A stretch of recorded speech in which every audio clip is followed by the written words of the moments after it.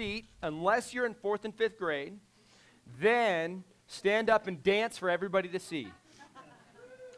Oh, there's one. No, actually, go with James. James is your teacher today. Where's James? James is right there. He's the goofy guy waving his hand. Go with James. He will take you to your class. Thank you guys for singing. You know, there's something about worship corporately. I don't know if you're a singer by yourself in the car. I am, in the shower, driving along, sometimes just alone in my quiet time. But there's something about together. I'm going to pick on Kylie. Kylie was back there by the door singing, and I could hear, and I really enjoyed that. I enjoyed hearing Kylie's voice crying out to God. So there's just something about together, our voice as one to God. I think he's glorified in that as our hearts appeal to him and worship him. So thank you for those of you that sing. Thank you. Oh, there's a stool. Let me pray one more time before we get going. Heavenly Father, I thank you.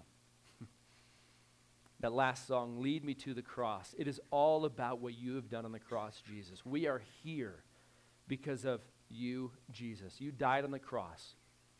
You paid the penalty for our sin. You rose again and you conquered sin and death. The war is won. And you have given us your righteousness, not because of anything we've done. And because of that, we continually go back to the cross and remember what you've done. Thank you, thank you, thank you. We love you. And so we're here to worship you with our hearts, with our minds, and we are excited, Holy Spirit, about what you want to do in this city. And I know you want to do a work. I've seen how you have brought people together here with the same vision, the same heart for you, your church, your mission, and you're placing us in the right places. Just as the Bible teaches about the body of Christ, there's different members that do different things, and you're bringing that together, and it's so exciting to watch. Lord Jesus Christ, please give this group unity. Bind us together tightly. And then give us boldness and courage and your spirit to go and make a difference in this community for you. Not for our glory or our fame or our credit, but for you because of what you did on the cross, because of what you want to do in this city, in this community. You want to save lives. You want to grow and expand your kingdom, and we are going to worship you forever, and it's going to be a lot of fun. I can't wait. Lord Jesus, return soon, but until then, expand your kingdom. In Jesus' name, amen. So this week, here's our title, 3 Marks of an All-In Jesus Follower. And I really felt God leading to teach on this today. It's kind of a standalone. We already talked about evangelism. We talked about how we can make a difference and transform this community. But if you've been here long and you've started to build some relationships here, you know that we're under attack. There are key people here under attack. And I want you guys to recognize, and we've talked about it a lot for months, but you need to realize Satan wants to stop you because the Holy Spirit wants to change lives and wants to change your life, and the enemy's after us. So today, I want to get an idea. I want to look, we're going to be in Luke. So if you have a Bible, and I hope you do, turn there. If you don't have a Bible, raise your hand and we'll give you one and you can keep it. Anybody need a Bible? Right here. Excellent. Thank you, Kara. And keep it. It's yours. Now, I encourage you, as I teach and I go through, follow along because I might lie. Or I'm not going to lie. But you need to learn from the Bible. You need to learn how to read for yourself because if you depend on a pastor, guess what? Pastors can be wrong. And different pastors, you cannot lean on us. Now, my job is to teach you, and I'm going to do the best I can, but you need to be able to go to the Word and have this as your authority so that, say I do slip up, you can come to me and go, you know what, I think it says this, and we can have a good talk. And you know what, I might have to adjust my thinking. That's happened before. I've been wrong. So, and I expect to be wrong again. So it's all about the Word. So anyway, here's what we're talking about today. We're looking at this, and so here's life, right? Here's life. It's all about me. It's all about what I can get. And the world shows me different ways to fill me up. You know, maybe it's money. Maybe it's girls. Maybe it's reputation. Those of you in school, you want a good reputation. Maybe it's a good career. You want influence. But whatever it is that the world tells you, fill me up, my pride, it can be many things, many, many things. It could be religion. It could be how good you do in life, coming to church all the time and doing all these things. that could still be you. But when we come to Christ, this isn't what he wants. Instead, now bear with me, this isn't as perfect as I wanted. So instead, he wants something more like, hold on. There we go.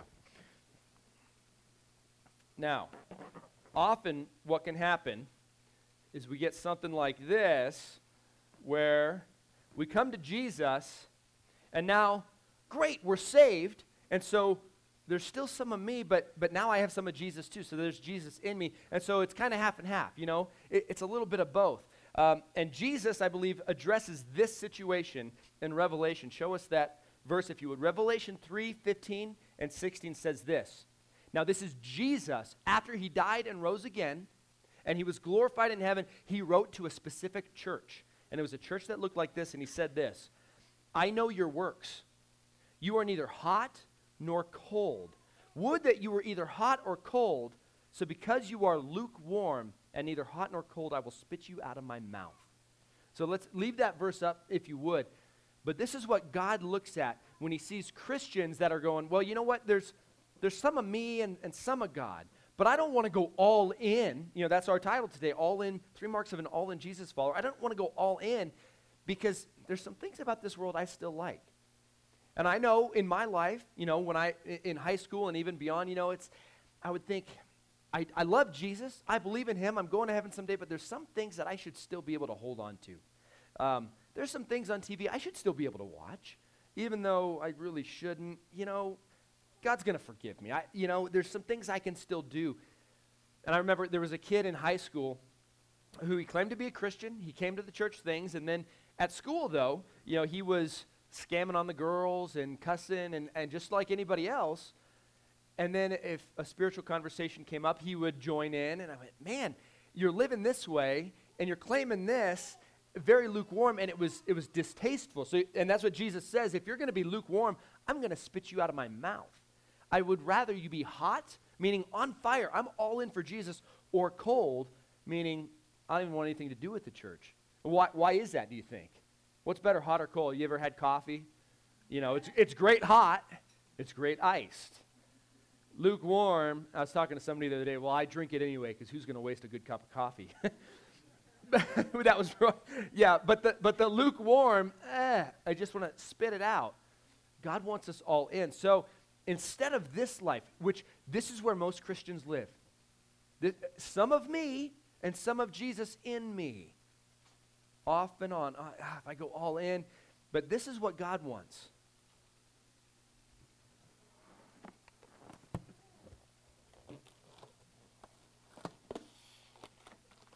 There it is. This is what the Christian life should look like. Not about me, all Jesus in me. Full of him, not me. That's what we're talking about today. That's the main point, is that God is not content with lukewarm Christianity. Not at all. But most American Christians live lukewarm, but this is what he wants. And I believe that most of us in here want this. And so that's why today we're talking about, if you want this, there is a cost. And we're going to talk about that cost today. So our main point is, if you want to be all in, what can you look forward to? What does that look like to be all in? And are you willing?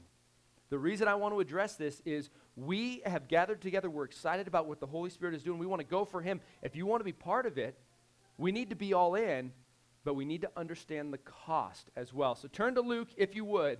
That's where we're going to be. And if you want to build one of those later, they're really easy. Says the construction guy.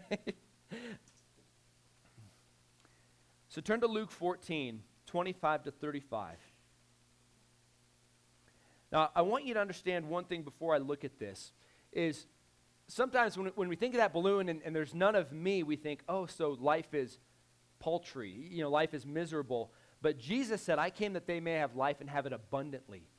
The life full of God and not me is actually the life God has planned for you, and it's your best life. It's a life where you will have the most joy, peace, purpose, all the things you really want in life come best that way, and we need to understand that. But there is a cost. So look at me, Luke 14, 25 to 35, and let me read the first verse. It says, now great crowds accompanied him. And he turned and he said to them. Now, before we see what he said, I want to point out these great crowds. Now, we looked at Luke last week, and one of the things we talked about was Jesus is moving toward Jerusalem in the Gospel of Luke. He's moving toward Jerusalem, toward the cross. He knew what he was going to do. And so he's set, his mind is set on what he's about to do, and he's going town to town, preaching about the kingdom, healing people and drawing people. Now, a healer like Jesus, not one of these people that sets up a tent and, whoo, touches you and you're healed and you're like, doesn't feel like it. Jesus was healing. I mean, a lame man, he touches and they rise and walk away.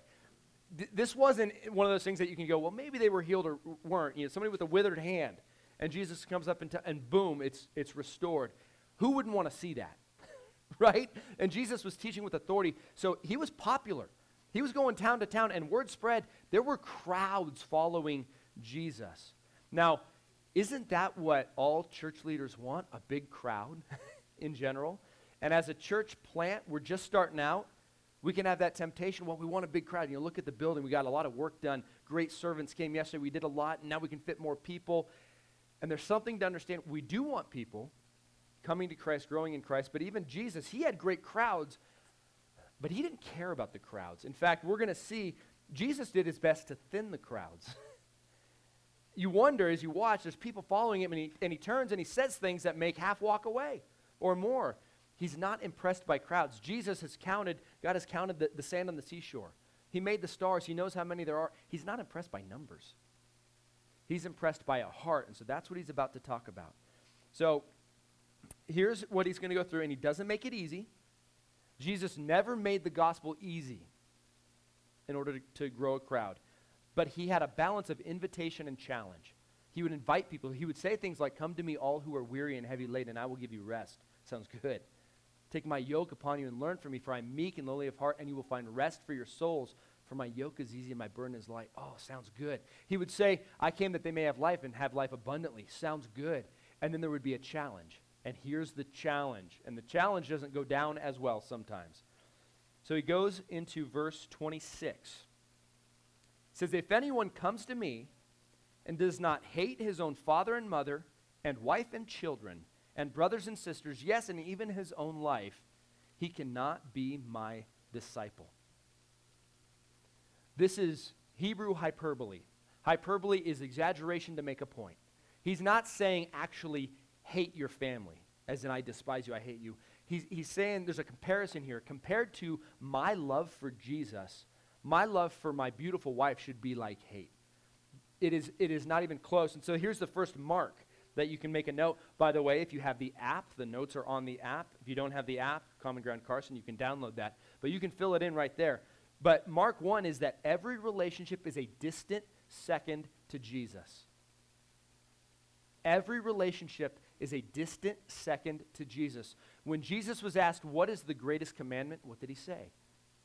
Love the Lord your God with all your heart, soul, mind, and strength. Love God with all that you are. That's the greatest commandment. And every other relationship is a distant second. That's hard, isn't it? That can be hard because you think that your spouse should be first. Or as a parent, my kids should be first. But really, they're a distant, and that's the word, distant second to your relationship with Jesus Christ. Now, historically, look through history. For a person to really put Jesus first, it often costs.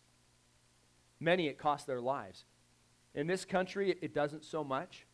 And so we can claim to follow Christ, and we don't necessarily have to suffer for it. So this relationship thing isn't always there. I was listening to a pastor who is in Texas, and they had an exchange student from somewhere in the Middle East, from a Muslim family. And he came to know Christ while he was here as a student. And he went all in for Jesus, fell in love with Jesus and grew. And his time was up, and it was time to go home back to his family. And he said, I know that when I go back, I'm going to be ostracized. I'm going to be probably kicked out of my family. They'll probably never talk to me again. There could be a hit put out on my head when they find out I'm a Christian. And he was willing to do it. He was willing to lose his parents. He was willing to lose his family for Jesus. That's this call. That's what it means to have every relationship a distant second to Jesus. And there will come a time where maybe we have to deal with that. Now, here's another thing, though, that we need to realize. It is better for Jesus to be first and everything else a distant second. As a parent, it is better for your kids that Jesus is way first. As a spouse, it's better that your spouse is following Jesus first. And it's not a jealousy or a competition thing, but I got to tell you, knowing that Callie would never follow me in the wrong direction, that she's all about Christ, that gives me a lot of peace. Those of you that aren't married yet, there's a couple in here at least. Yeah, yeah. Look for somebody all in for Jesus. Look for somebody that is all about Jesus and they barely even glance at you, really. That's who you want. I'm serious. That's who you want, because the person that's getting everything they need from Jesus is free to pour themselves out for others. So because my wife is all about Jesus, she's a great wife to me. If she was seeking what she needed from me, there'd be this weird codependence thing, and I would fail her all the time, and we would fight. But instead, we seek Jesus first. We get all we need there, and then we're free to give. We'll be better parents. We'll be better spouses. So that's the picture. Every relationship is a distant second to Jesus. Are you willing to do that? Are you willing to go all in? And the end of that verse, it says, even more than your own life. Even more than your own life, not just others. Now look with me at verse 27. Whoever does not bear his own cross and come after me cannot be my disciple. Jesus is making it really hard. It sounds really hard. He's done wonderful invitation. You know, life is abundant with me. And now he says, if you don't take up your cross, you're not worthy to follow me. What's the cross? We know the cross. If you saw somebody carrying the cross, and that was the Roman form of execution, probably the worst one, and they would be forced to carry the crossbeam, a heavy piece of wood. We know that Jesus, he couldn't even carry his the whole way. He'd gotten beaten so bad, he couldn't carry it. Somebody else had to carry it. But they were carrying that to the place of death, to Golgotha, and they would nail it up, and that's where they would die. So if you saw somebody carrying a cross, what did you know about that person? They'd be dead later that day. Or the day after. But they were on their way to death. And Jesus says, if you're not willing to pick up your cross and follow me, you're not worthy to be my disciples. Oh my goodness, that's a big deal. He wants your life. Do you get that? American Christianity, we try and water it down so much because we want big crowds. So it's going to be easy. Well, just believe and you get to go to heaven. Here's your fire insurance card. You don't have to go to hell. But now do whatever you want. But Jesus says, no, take up your cross and follow me. There's a couple things in there. Actually, let me read Luke 9:23 through 24, where he says the same thing. Jesus said this, if anyone would come after me, let him deny himself and take up his cross daily, it's a daily thing, and follow me. For whoever would save his life will lose it, but whoever loses his life for my sake will save it. He elaborates there, and there's a few more points. Let's leave that out. Leave that up. What is it when you take up a cross? What do? Follow. What was Jesus' message? When he walked along and he saw the fishermen on the shore, he said, follow me. He didn't just yell, believe in me. Keep doing what you're doing.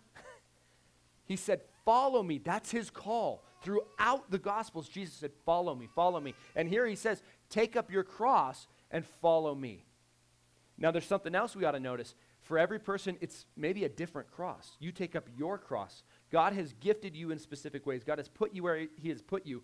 Your cross might look different from my cross, but we take up the burden that God has given us for his kingdom, and we follow. So the picture, as I see this, is Jesus, he took the cross for you and for me. The cross I deserved, he carried, but he says, now follow me. So it's as if I pick up willingly my cross, and I'm 2 steps behind Jesus. He's going up to the cross, and I'm going with him. I'm following right behind. Where are we going, Jesus? We're going there. We're going to die. Okay. But that's the picture. That's what he says. Follow me. Romans 12:1 says this. I appeal to you, therefore, brothers, by the mercies of God, to present your bodies as a living sacrifice, holy and acceptable to God, which is your spiritual worship. I think this is what the cross looks like. There in Romans 12:1, it looks like he's saying two different things. He says, be a sacrifice and live. A sacrifice was typically something killed. They would bring a lamb, a goat, an ox, whatever it is, they'd bring that, a bull, and they'd kill it, and they'd lay it on the altar. And so the call is to take up your cross, meaning be a sacrifice for Jesus, go. But it's a living sacrifice. That's what he says in Romans 12:1. I appeal to you, I beg you, be a living sacrifice. Give your life, but then keep living. It's not that you give and die right then. You know, we've talked about this before. Why is it when we give our life to Jesus, we're not just raptured? We're not just taken to heaven. Because you're left here to be his hands and feet. So we're supposed to follow. And the picture is a living sacrifice, holy and acceptable to God. This is our spiritual worship. This brings glory to God. This is what we see in baptism. This is why we do baptism. Because when we baptize somebody, we take them up and we put them in a tank of water and we dunk them and we said, died with Christ, buried with Christ. And you use water because if you did that in dirt, it would just take too long. Buried with Christ and then dig back up. But buried with Christ, raised to walk in newness of life. That's this picture. When we come to Christ, Derek dies. I die. Put your name in there. You die. But then you're raised again to walk in a newness of life. Jesus through you. That's the cross. Are you willing? Are you willing to go all in for Jesus and live that life, him through you? Again, that balloon, none of me, all of him. So there's Mark 2. You can fill that in. Mark 2 is a life dead to self and alive to God. A life dead to self and alive to God. As I've studied history some and look at Rome, in the time at the beginning of the church, many Christians were killed in the Colosseum. You've probably read those stories or seen those movies. Or, many Christians were killed in the Colosseum, but why were they killed? Why were Christians killed? Was it because they worshiped Jesus? No. It was because they worshiped only Jesus. That's why they were killed. They were fine with you believing in whatever gods you want, but believe in all the gods and also follow Caesar, worship Caesar as a god. But the Christians said, no, we have only one God. That's why they were killed. Are you willing to have only one God in your life? One, all in for Jesus Christ. This may mean we don't get what we want. This may mean those of you that aren't married yet want to get married. It may mean you don't get married. It may mean you're waiting for the right person and you don't give in and go the wrong way. This may mean that because we're all in for God for his purposes, we lose money. You're doing a job and it's like, well, I can cut this corner and make more money. No, we're all in for Jesus. It's all in for him. I'm dead to self. It's not about money. I'm not going to cut this corner. It may be you are willing to lose your reputation. Is this okay? Are you willing to do that? God is loved supremely. We please him in complete obedience. But then I put this, but when we stray, we apologize, we repent, we turn, and we follow. We're not going to be perfect. The goal is perfection. It is. The goal is to be complete. But as John wrote in one of his epistles, he said, if anyone says he's without sin, he's a liar. And so it's not that we are going to be perfect, but we're moving. And when we stumble, we quickly repent. When we hurt somebody, we quickly go to them and ask forgiveness. That's the Christian life. That's what all in looks like. We're humble enough to quickly go, I admit I was wrong. I confess it, I repent, and I turn and I follow. That's the Christian life. Galatians 2:20, my favorite verse. I have been crucified with Christ. Nevertheless, I live, yet not I, but Christ lives in me. The life I now live in the flesh, I live by faith in the Son of God who loved me and gave himself up for me. Your sacrifice is simply a response to Jesus' sacrifice. So Mark 1, every relationship is a distant second to Jesus. Mark 2, we live a life dead to self and alive to God. Now, before we go on, I want to point one thing out. There's a danger here. There's a danger here in that we start saying, okay, this sacrifice and all these things that we should be doing earns salvation. That's the danger. Understand that your salvation is bought with a price, and the price isn't your blood. It was Jesus' blood. And it's a free gift. Free gift. Ephesians 2:8-9, for by grace you have been saved through faith, not of yourselves. It's a gift of God, not by works, so no one can boast. So right now you could be feeling, guilt. You could be feeling, am I saved because I don't see this all the time in my life? That's not the point, okay? The point is to understand you're saved by grace alone. Jesus did it. You don't have to do it. You don't have to sacrifice for yourself. But we're talking about, this is a response to what Jesus has done. It's a response. So you're saved by faith, belief, trust in Jesus, and then your life will change. Then your life will change. So you just have to understand that. But again, this isn't American Christianity in general. American Christianity in general is do my thing and do some of Jesus. Francis Chan, I think, described this really well. I don't know if you're familiar with Francis Chan, but you should look him up. He's got great illustrations. But he says, he described American church kind of this way. He said, picture as a parent, you're leaving for work. You're gone for the day and your kids are home. You say, okay, kids, here's what I want you to do today. Before I get back, I want you to clean your room. That's it. Everybody go clean your room when I come home later tonight. So gives the instructions to his kids, goes off to work, comes home at the end of the day, and he walks in, and the kids are all excited. They meet him at the door, and they're like, oh, Dad, check it out. He says, okay, what? Like, well, after you left, we got thinking about what you said. And we got together, and we were just kind of meditating and thinking, what does it mean to clean your room? And so we were thinking about what that means, and we were talking about, did he really mean clean your room, or could it mean something else? And then we started to say, well, what does it mean to you? What does it mean to you to clean your room? So we actually split up into little small groups, and we talked about what it means to clean your room. And then we got on the piano, and we wrote a song. We put your words, clean your room, to a song. You want to hear the song? And so we sang about what it means to clean your room. We looked up what clean your room means in Greek, and we know what that meant. What do you think Dad's going to say? It's like, did you clean your room? Did you clean your room? That's what Dad wants. What was our instruction? Right before Jesus left, go and make disciples. Go and make disciples. So when we stand before God, I think there's going to be that same kind of interaction with Jesus. We're going to go, Jesus, we had great small groups. Did you make disciples? We sang great songs. Did you make disciples? Did you lay down your life for me and make disciples?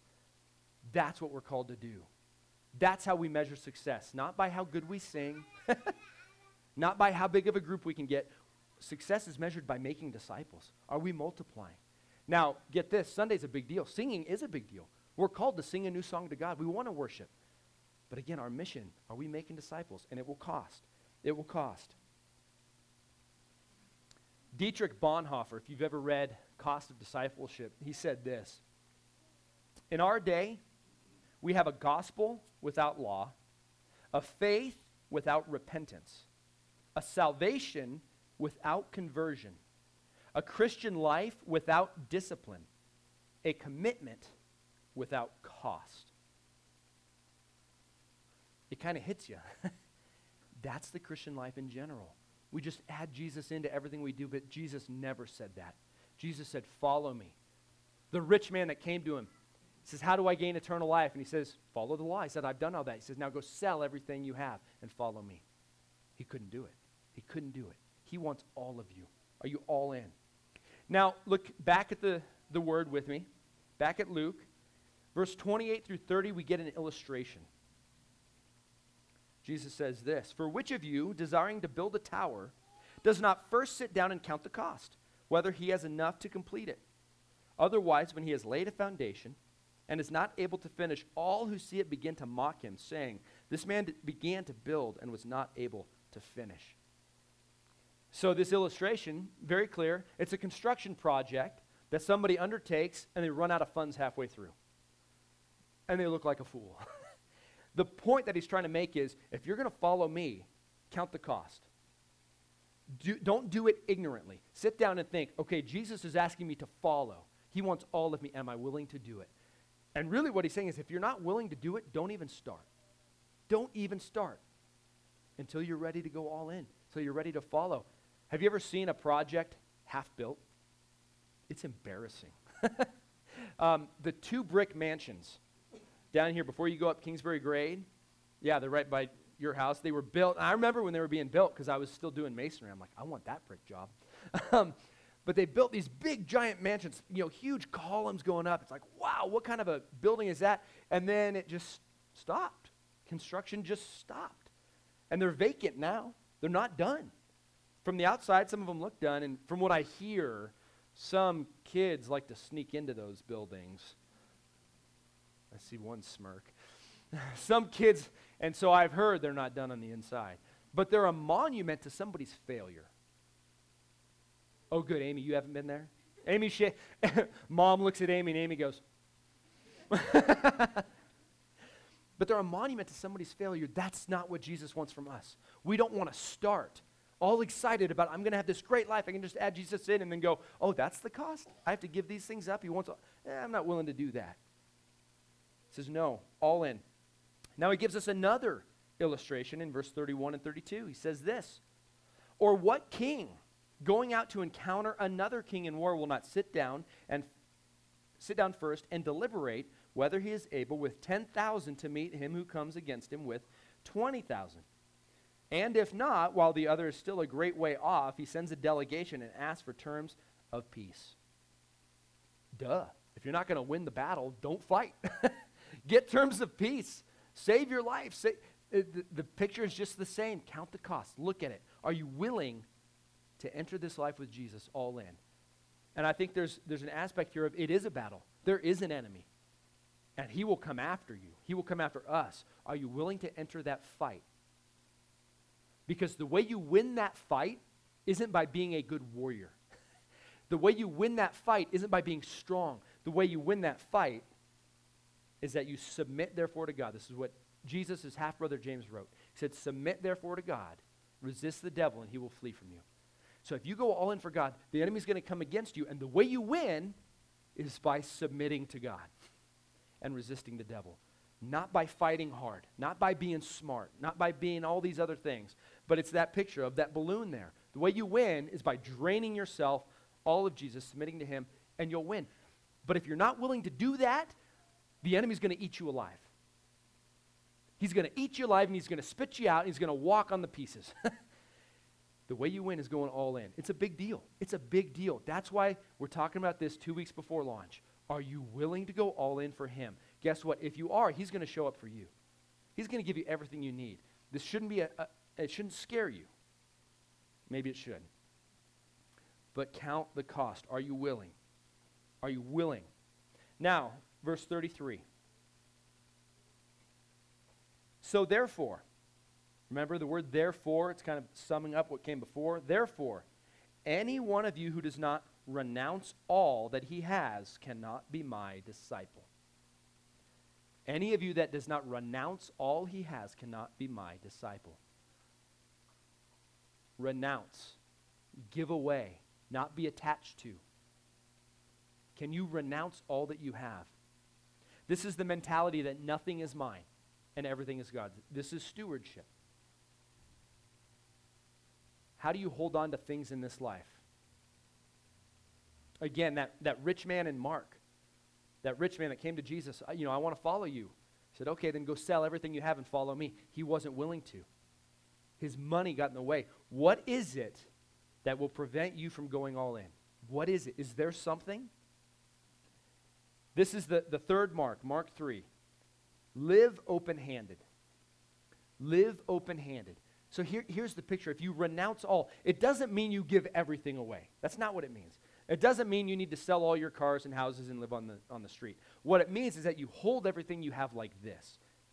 And that's money and that's stuff, but it's also your talents. It's also your time, your relationships. You hold everything like this. And when God wants it, here you go. Us men, some of us women too, we can have our job. And so our job is our identity. Our success is our identity. And God says, no, I don't want you to do that anymore, or I'm taking that away. Do we cling tightly because that's who we are, or are we open-handed going, who I am is your son or daughter, fine, it's yours. Why do pro athletes hang on too long? Because their identity is in them being a pro athlete. Peyton Manning, I learned this morning, is retiring. Woohoo! Good for him. But so many don't. They hold on. So what about us? Can we hold everything with an open hand? And I would say this, one of the things that I have seen most come between people and spiritual maturity and spiritual blessing is their money, is their stuff, holding tightly to it. It's true. It's true. Until you're willing to give your stuff away, hold it with an open hand, you are preventing God from blessing you because you're saying mine, mine. He says live open-handed. Again, not just about money and stuff, but about all of life. So an all-in Jesus follower can renounce all they have because they find all they need in Christ. You get it? It's back kind of to the same thing as the relationship. Every relationship is a distant second. You don't need stuff because you have everything you need in Christ. He promised to give you everything you need, not everything you want, so we can live open-handed. That's a measure of an all-in Jesus follower. How do you guys measure up with these three? How do you measure up? If you don't wallow in guilt. That's not what God has for you. But he's asking you for a commitment. He's asking you to go, you know what? I repent of whatever it is that's getting in the way. I'm all yours. And I'm willing to go all in. Let's do this. Let's do this. I put this. Your identity is that you are a son or a daughter of the King. That is, if you are a follower of Jesus. If you have committed your life to Jesus Christ as Lord, you believe in him, your identity is you are a son or a daughter of the King. You are royalty. You've been bought with the blood of Jesus. You are adored by your Creator. Do you get that? You are adored by your Creator. You will be glorified later, and you will be present with him now and forever. Get that, nothing else comes close. Then you can live open-handed. Then every relationship can be a distant second. One more verse, verse 34. 34 and 35. Salt is good, but if salt has lost its taste, how shall its saltiness be restored? It is of no use either for the soil or for the manure pile. It is thrown away. He who has ears to hear, let him hear. Jesus ends with this picture of salt. Now, salt can't really lose its saltiness, I don't think. But what they used there, that salt was from the Dead Sea, and so the salt would be mixed with some other minerals. And it was possible for the salt to wash out and there would be these minerals left. But they were worthless. You know, salt, what is salt used for? Preservative, a seasoning, to get rid of ice, to make ice cream. Salt's very, very useful. What are Christians called? The salt of the earth. So the salt, you and I, we are the salt of the earth. We are useful. Jesus, through us, we are God's hands and feet on this earth. Remember, we've said this, God does nothing on earth apart from his people, from his church. You are his hands and feet. We are the temple of God on this earth. So, we are salt. We are useful. For some of us, for different reasons, for different things. We have different crosses, but we are useful. Life should be better for those people because we're here. We should improve education. We should improve everything about life that we can because we belong to Jesus. We're useful. And then we bring life. Again, remember, we reconcile people to God. That's our job, to make disciples. We're useful. But what happens? What happens when we lose our saltiness? What happens when we compromise? What happens when we look like everybody else and claim to be Christians? We're salt without saltiness. And what's it used for? Nothing. You know, as I read it, this was one of the things I didn't quite get, but he says it's not even useful for the manure pile. Salt, at a certain point, is even useful in the manure pile of making the manure work. I didn't know that. If you're a Christian, you know, claim to be a follower, and you lose you're not even good for poo. You're not even good to be part of the manure pile. If the conditions of discipleship are not kept, the disciple becomes less than worthless. That's what we see in Revelation. The lukewarm. He says, if you're going to be lukewarm, I'm going to spit you out. I'd rather you be hot or cold. Are we going to really be submitted to Jesus? Again, this isn't adding a bunch of legalism or religion to life. This is meaning, are we going to submit and just go all in for Jesus? Just as salt is useless if it loses its saltiness, so a Jesus follower without full commitment is useless to the kingdom of God. Useless to the kingdom of God. Bonhoeffer in his book says this, Christianity without sacrifice is not the gospel. It's another form of selfishness. Think about that. Christianity without sacrifice, meaning I respond to Jesus' love by going all in for him and now I'm yours. If we're not going to do that, it's another form of selfishness, because what I want is I want everything Jesus has to offer. I want his stuff. Eternal life, blessing, I want his stuff. Are we willing to make the sacrifice? Have we counted the cost?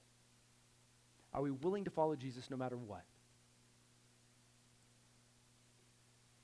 I wanted to go through this lesson before we launch, because my heart for you is that you experience the abundant life. My heart is to see this community changed, absolutely. But for me, that's kind of second on the list. We're called to make disciples. But first, we've got this group right here. And I want to see us experiencing the abundant life. I want to see you experiencing life God has for you. I want your marriages to thrive. I want your kids to have the greatest life they can have, because mom and dad are growing in Christ and mom and dad are loving them. That's what I want to see, because if that happens here, you're experiencing it, and you're going to walk out this door going, you guys got to come see what I got. Come experience the life I have. So we got to focus here, but I want us to understand it's going to cost something, but it's worth it. Jesus is worth it. Are we willing? Are we willing? What will happen? What will happen if we go all in? What will happen to our families if each of us goes all in for Jesus? What will happen to the community if us and the other churches go all in? God will do great things, and the Holy Spirit wants to. He does. I'm convinced. And as I've been talking to other pastors and other Christians in other parts of the country, there's something about to change, and I believe this. I do. It gives me chills. Every continent in the world, the church is growing except for this one. But I think that's about to change. I do. I really do. Do you want to be part of it? Again, I have chills because I want to be part of it. And I think it's about to happen. But it's not going to happen if it's some of us and some of Jesus. It's going to happen when we go all in, and it's going to be exciting. Let me pray and let's worship. Lord Jesus Christ, this is all worship. I guess that sounds wrong to say just singing is worship, but all of life is worship when we live it poured out for you. Lord Jesus Christ, I ask, well, first I thank you. I thank you that you've done all that's needed already. And I ask, Father, if there's anyone in this room that has not gone all in for you, I pray that today they would make that commitment. That they would pray this morning, Jesus, I'm sorry. I'm sorry I have not gone all in. There's these things I'm still holding on to. And that they would give those over to you, and they would commit. They would commit to going all in for you, and that they would share that with somebody else. They would go to a group this week, and they would share that with somebody else, that I'm going all in. And God, I ask one more thing, is that the temptation, the danger here is that we become legalistic. The danger is that we look at all these things we should do and go, okay, I'm not doing that, and so we start to try and do those things. But that's not the point. Anything of value that we do for you is simply a result of what you're doing in us. So what we do is we submit to you. We spend time with you daily in the Word and praying. God, I pray that that would be our result, that we would go and seek you and pursue you, and then you would live through us, that we wouldn't just go and try and add these to-dos to our life. We love you. It's all for you. Please be honored and glorified as we close in singing. In Jesus' name, amen. Amen. Let's stand.